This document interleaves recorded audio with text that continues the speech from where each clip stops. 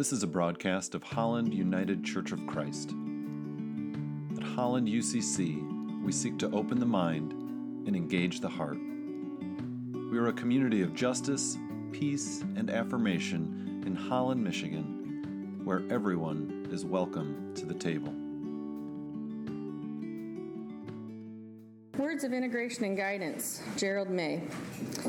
Our capacity to form intricate thoughts and feelings can and should help us appreciate other people and the world around us.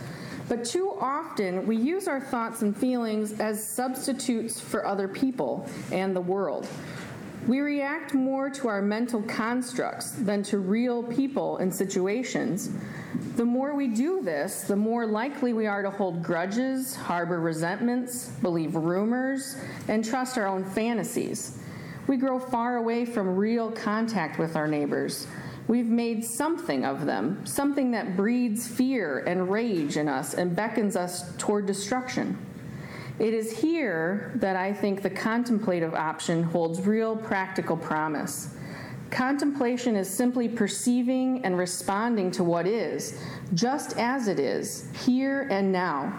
In other words, contemplation makes nothing of anything. In the immediate attentiveness that comes when you take a breath, open your eyes, and really see and feel what is right here, right now, there is immense freedom from paranoia, prejudice, and self-delusion. Each moment is fresh, each encounter open, each touch profoundly real. When a contemplative moment happens in the midst of a conflict, it's like everything has suddenly been washed over by a flood of forgiveness. A reading of Scripture from Psalm 119, verse 1 through 8. Blessed are those whose ways are blameless, who live with spiritual integrity. Blessed are those who honor the inner being, who follow you with their whole heart, who enfold the world with love and walk on peaceful paths. You have shown us the way of truth, the way that leads to freedom. Oh, that I might ever reflect the light. Then I shall know inner peace as I surrender myself into your hands. I will praise you with a grateful heart as I lean on your great kindness, as I forsake the path of darkness. Oh, have mercy on me.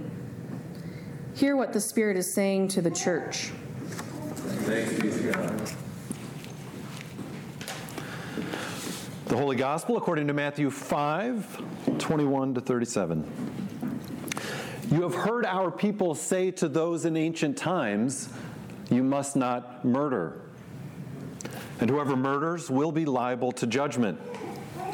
Yet I say to you, whoever is angry with a companion will be judged in court.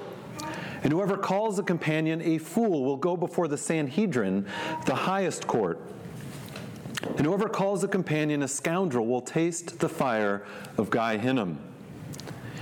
If then you bring your gift to the altar, and there you remember your companion holds something against you, leave your gift before the altar, and go first to be reconciled with your companion, and then come back and present your offering. Come to terms quickly with your adversary before it is too late, and he drags you into court, and you are thrown into a debtor's cell, for you will stay there until you have paid the last cent. You have heard our people say, you shall not commit adultery. But I say, anyone who even looks at a woman with the purpose of desiring her has already committed adultery with her in his heart. So if your eye, even if it is your best eye, causes you to lust, gouge it out and throw it away. Better for part of you to be destroyed than for all of you to be cast into Gehenna. And if your hand, even your right hand, causes you to sin, cut it off and throw it away. Better that than find yourself in the valley of Hinnom. Our own custom says if anyone wants to be rid of his wife, he can divorce her merely by giving her a letter of dismissal. But I say that a man who divorces his wife, except for infidelity, potentially puts her in a position of unfaithfulness if she marries again, as well as he who marries her. Again, our people have said since ancient times, you shall not break your vows to God, but must fulfill them all. Yet I say, do not make any vows. And even to say by heavens is a sacred vow to God, for the heavens are God's throne. And if you say by the earth, it is a sacred vow, for the earth is his footstool. And do not swear by Jerusalem, for it is the city of the great king. Do not even swear by your head, for you cannot turn one hair white or black. Simply say, yes, I will, or no, I will not. Your word is enough. To strengthen your promise with a vow comes from the evil one. For the word of God in Scripture, for the word of God among us, for the word of God within us. Thanks be to God. When I was growing up in the church, we would hear the Ten Commandments read each Sunday, and included among them were the commands, do not murder and do not commit adultery. And as a kid growing up in the church, it was easy to assume at least on these two, I'm good, right? I'm off the hook. Do not murder, check. Do not commit adultery, check. What else you got? You know, this is pretty easy. I'm doing okay here. In a similar way, I think, we may find ourselves watching the news, reading the paper, and noting all of the trouble that is happening in the world, a lot of which does revolve around violence and sex. And it's really easy to see these problems as all happening out there. And I might ask myself, am I contributing to this chaos? Well, I don't think so. Check. The audience that is sitting and listening to Jesus would have also heard these commands all their lives as part of the teaching of the Torah or the law of Moses. And if Jesus had shown up and just said, do not murder and do not commit adultery, they would have said, yeah, we've heard this our whole lives.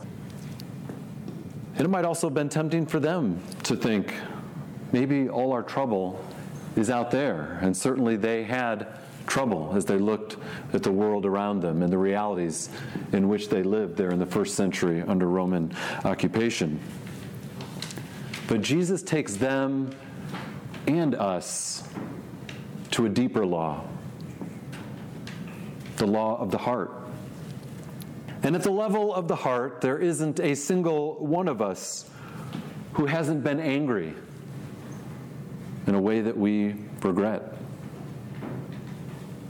There isn't a single one of us who hasn't indulged in lust in a way that we're ashamed to admit.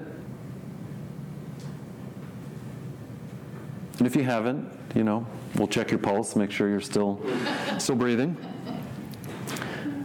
But this is not to point fingers in any direction, except perhaps ourselves. For as Carl Jung said, only a fool is interested in other people's guilt, since he cannot alter it. The wise man learns only from his own guilt. He will ask himself, who am I that all of this should happen to me? And to find the answer to this fateful question, he will look into his own heart. And so Jesus invites us to look within. That could be a scary thing. Much easier to look out there and point out all the flaws happening in our world. And yet I don't think the goal of Jesus taking into these deeper waters is simply to produce shame, or perhaps to do that at all. Now, that feeling may arise as we consider our thoughts and our actions in these areas, but I think the goal for Jesus is for us to have whole and healthy relationships. He's always talking again in the context here of relationship and how do we restore relationships. And in order for us to have whole and healthy relationships, he invites us to become whole and healthy human beings. So what might be the significance of these commands which were given in ancient times, which Jesus is referring to? Why would God inscribe these in stone, so to speak, to begin with? Well, let's start with murder. Might be obvious why that's on the list, right? But why might you want to take the life of someone, particularly someone you know? And of course, murder is the idea not just killing in general. Killing could happen in ancient times in battle, still today, or in self-defense, and I don't think that's what's under the rubric here of murder. So why might you want to commit murder? Well, a friend noted this to me recently. He said, murder was the only way to get rid of someone who really bothered you in ancient times. Because if you think about it, you lived in a small village. You were around the same people all of the time, and it wasn't easy to just say, well, I'm just going to go to that part of town today. There may not have even been a town. And if we think about the people who are getting this law from Moses, they're at Mount Sinai in the desert, right? They're traveling from Egypt into the Promised Land, and they're divided by tribes and family groups, and they're kind of moving all together. And so you're around the same people all of the time. And if there's somebody who really is annoying you, bothering you, has done something really bad to you, and you can't stand the sight of even their face or even hearing the sound of their voice or being around them, perhaps in that context, murder might seem like an option. Now, today we have it a bit easier, right? We can just pull up someone's profile on Facebook and hit block, right? Or unfriend. And certainly we have more ways to communicate and interact with folks today than they did in ancient times, but we also have more ways to avoid folks. Now we can even ghost people. Anyone heard of this term? No. Sounds like killing them, doesn't it? Ghosting people. No, I just heard of this yesterday, actually. And the term ghosting and the verb to ghost have been added to the dictionary, which Merriam-Webster describes as the phenomenon of leaving a relationship of some kind by abruptly ending all contact with the other person, especially electronic contact like text, emails, and chats. So now you learned something new. I'm not advising you to do this, but there it is.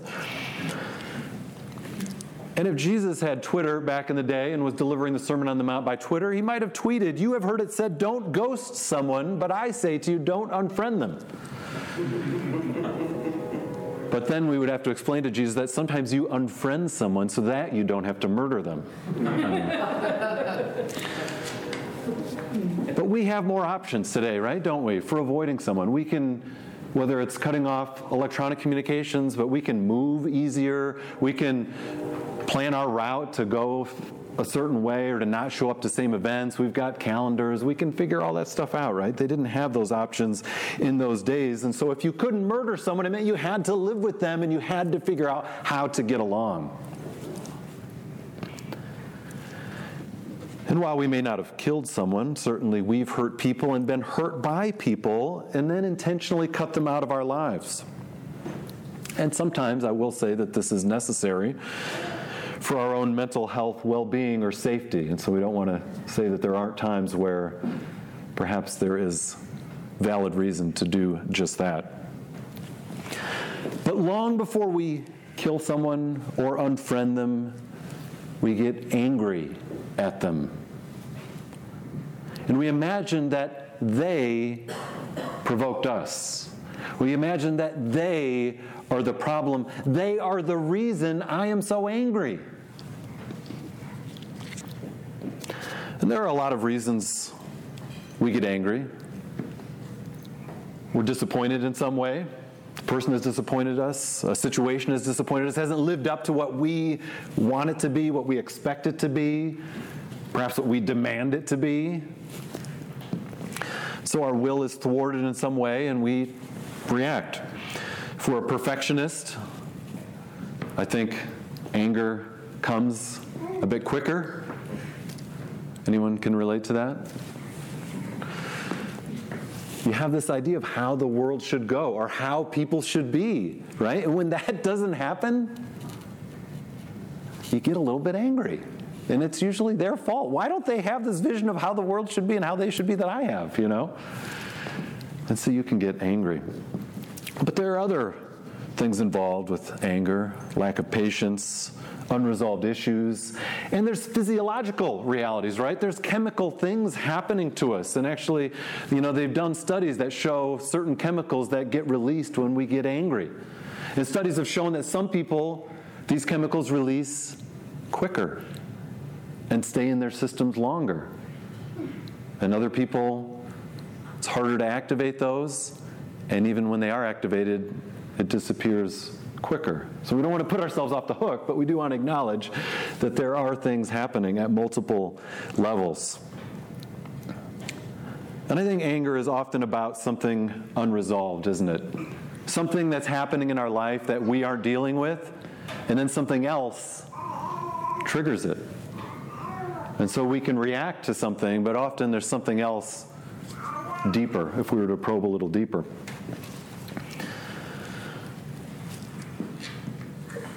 We've all had moments of anger while driving, either getting angry ourselves or seeing someone else who was angry in their driving toward us. Personally, I don't like to be late to things, but I also have 4 small children, and life happens in certain ways that are sometimes beyond your control. But when I'm driving and I'm late, I tend not to be the calm, contemplative driver and person that I aspire to be.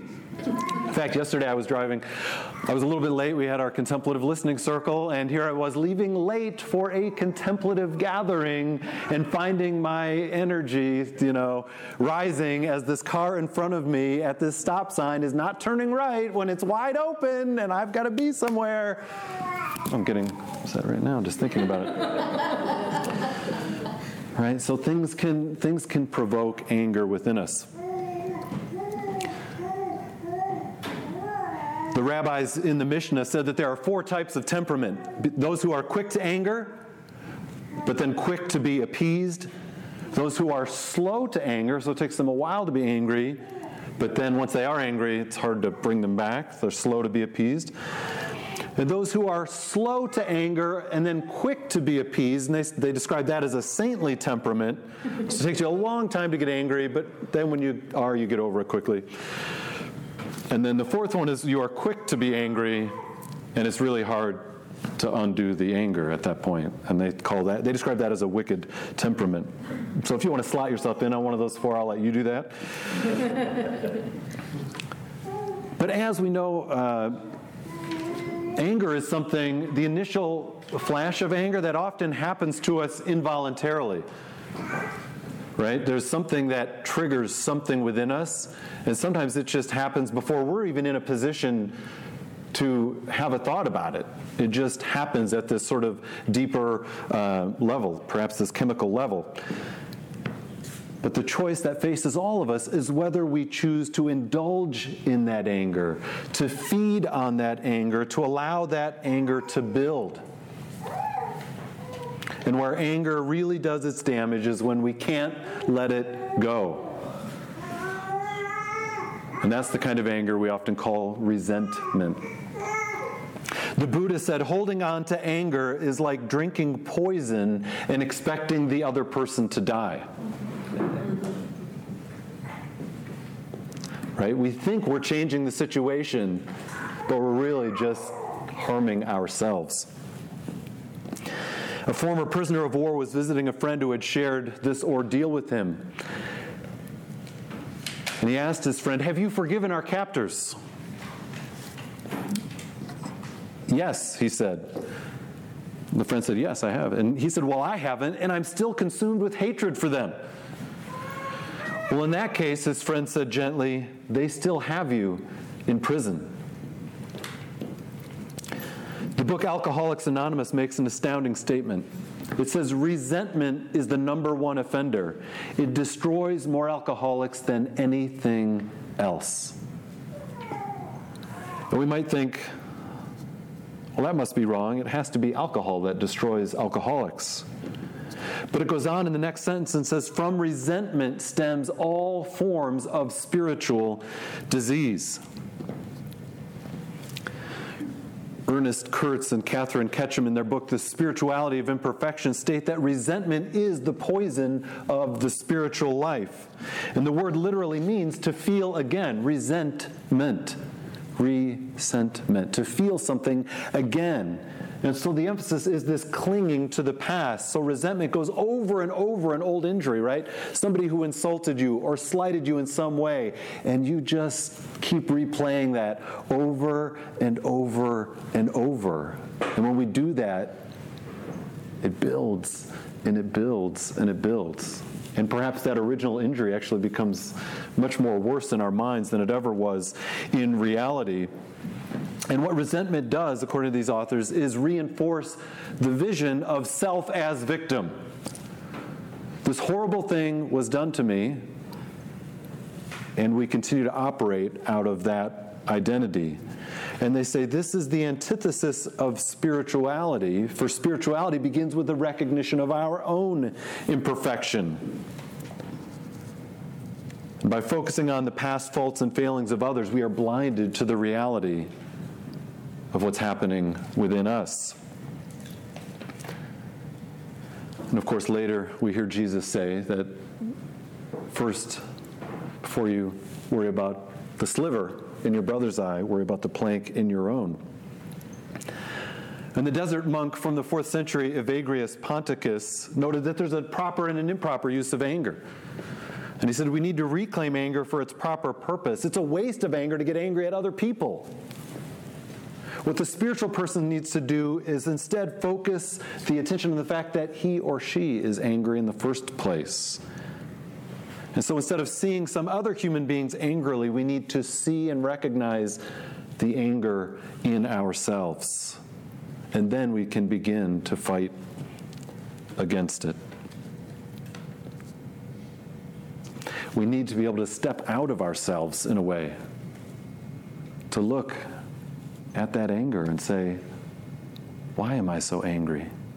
What's happening in my life that this is here? And if it's a real issue, a regular issue, what's going on? What's happening? What is the discontent? What is the dissatisfaction of this anger? And anger is difficult, right? It's difficult. And we need all the tools available to us. So there may be things that you know that trigger that anger. Work to put yourself in a position where that doesn't happen. If there are things that you eat that help trigger that anger, you need to know that and employ that. And we also need to be able to forgive ourselves. We need to be able to admit if we need help, right? Perhaps help from a friend or even professional help. Because sometimes we have deep-seated things within us that we're even unable to resolve ourselves. And Jesus again brings it back to the restoration of the relationship, reconciliation, to not walk away from each other if we don't have to. And so when Peter will later ask, Lord, how many times do I have to forgive my brother if he sins against me? He's looking for that limit, right? He's looking for that way out that, well, eventually I can say, he's just blown it too many times and I can just kind of get on with my life and write him off. But Jesus says, not so fast. Forgive them 70 times 7. In other words, do not ever stop forgiving. Francis Wicks, in his book, The Inner World of Choice, says, until a man or a woman has conquered in himself that which causes war, he contributes consciously or unconsciously to warfare in the world.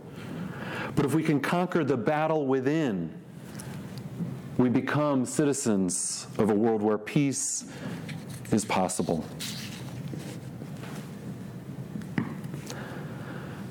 We asked why murder was on the list of commands in ancient times. Why adultery? Well, because we're fragile beings with powerful impulses within us. Impulses for good and for beauty and for joy and compassion, surely, but also impulses that can get the better of us. By prohibiting adultery in ancient times, there may very well be that God was protecting women at some level. In a patriarchal society, It was often a given that a man could do what he wanted in regards to his sexual life, and women were often on the short end of that. And by prohibiting adultery, there was at least a measure of protection that they might not have had otherwise. But again, Jesus takes us deeper. Knowing that we're physical creatures gifted with physical longings, we're gifted with sexual desires which express a longing for connection, for intimacy, for love. Julian of Norwich in the 14th century noted that this is a gift from God, this sensuality that he's given us, and she said that it's within our sensuality that God wants to dwell. Sensuality in the sense of our earthiness, our bodiliness, that God does not look at our bodiliness and say, get away from that to become these non-physical spiritual beings. That's not the goal. And so sexuality is a good gift from God. Yet like anger, sexual desires are a powerful force. They're beautiful and delicate as a flower, but as potentially powerful and destructive as fire. As a newly married man, I made the brilliant move of taking my new bride on our honeymoon to a beach in Spain. And if you know anything about European beaches, particularly on the Mediterranean, you'll know that tops are optional for women. So there we are, just enjoying our honeymoon and walking down the beach and, topless women left and right. And me repeating, honey, what other women? I have eyes only for you. If you're looking for any other honeymoon tips, I'm happy to talk with you later. But we should note that attraction, like anger, is something that happens involuntarily to us. Right? We're physical beings created with these longings, and these have deep physiological bases within us, right? Years and years of evolutionary and biological realities. And so it's normal to see someone, to sense a potential attraction. And I don't think Jesus is saying it's wrong to sense that moment of attraction, which might be like saying it's wrong to have your eyes open. What he is saying is, are you going to indulge that? Are you going to indulge that? Are you going to put yourself in a position where you sit with that attraction, where you fantasize about it, where you can't turn those desires off, and there you've crossed into another level? So I don't think Jesus is being a prude here or being overly puritanical. I think it's about having boundaries for the sake of health and well-being for ourselves and those we're in relationship with. For example, I love chocolate-covered raisins, one of my favorite things in the world in terms of snacks. But if I had chocolate-covered raisins on my peanut butter toast in the morning, and I had a bowl of chocolate-covered raisins with my lunch, and I had a chocolate raisin pie with whipped cream for dessert at dinner every time, right? I might start to really hate chocolate-covered raisins. And so, I give myself boundaries with chocolate-covered raisins. And because sexual desire is such a strong and volatile force within us, we need to have these boundaries.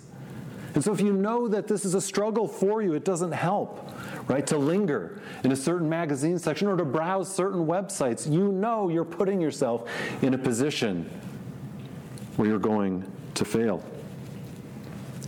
And there's a lot of shame in this area, certainly. Certainly for guys, but I imagine for all of us as human creatures. And God longs for us to be whole and healthy, to have whole and healthy relationships, and sex is a beautiful gift for relationships. And yet if we take it out of the context or boundary of a committed relationship, it can easily become this mental or physical transaction that we have with a real or imagined other person, and we turn them into an object to be used, to be objectified, and we reduce ourselves in the process. And so Jesus invites us to consider this level of the heart, to consider what inner work we have to do. And we have to remember that there is grace and forgiveness, but we have to know our own weaknesses and be intentional about wisdom and boundaries in these areas. Jesus also brings up divorce in this context. Men were allowed to divorce for any reason whatsoever, as understood by Rabbi Hillel and those who followed his school of thinking. And as we saw or read in our translation earlier, our custom says if anyone wants to be rid of his wife, he can divorce her merely by giving her a letter of dismissal. And this left women in a very vulnerable position, which is why Jesus seemed to side with the stricter school of Rabbi Shammai. Because again, the impulse for Jesus is to protect the vulnerable and to push for the reconciliation and restoration of relationships. And yet we acknowledge that relationships are complex. Marriage is complex. There are times where it seems it simply cannot work. And there is a time for walking away, for health, for safety, for personal sanity, sometimes for a reason we ourselves don't understand. And so we need to support each other and create communities where we can be with each other in the confusion and challenge and blessing of our relationships. Anger, desire, rage, lust, these are powerful passions within us. And these days we're spending a lot of time and energy looking out in the world and seeing all the injustices out there, seeing the shortcomings, the things we wish were another way, and certainly we ought to be paying attention right now. We ought to be working for peace and justice and wholeness in the world. But let us not forget to look within, to wage peace in our own hearts, to give everything we have to become the kind of people we long to see in the world. This is not an easy path. We fail, we mess up, we hurt each other, we hurt ourselves. But we're not seeking a spirituality of perfection. We're seeking a spirituality of growth. And with each step, whether it's forward or backward, remember that God embraces you in all of your beautiful and broken ways. And so may you hear God say, I love you, and I forgive you, and I am with you always. Amen. And namaste.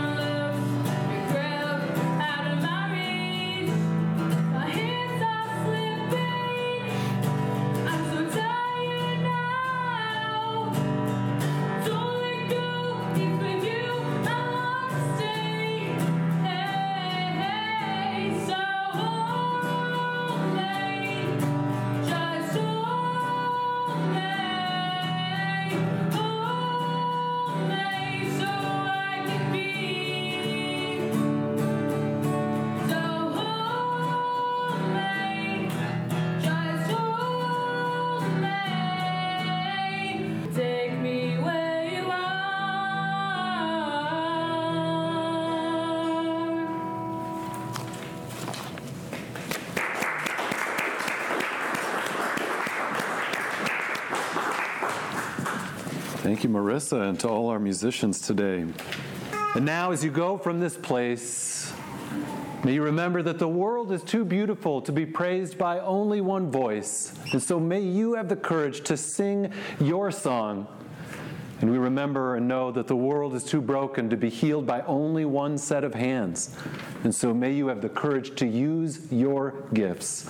And as you go, may the light of God shine upon you and within you and through you. Amen. Amen. And go in peace.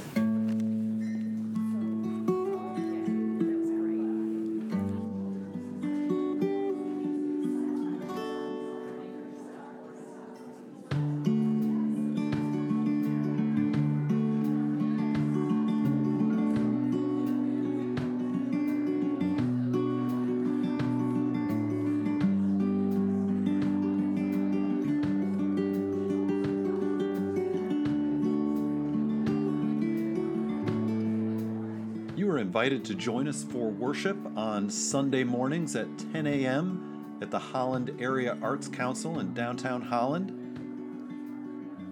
And for more information, how to get involved, or to support our work, like us on Facebook or visit hollanducc.org.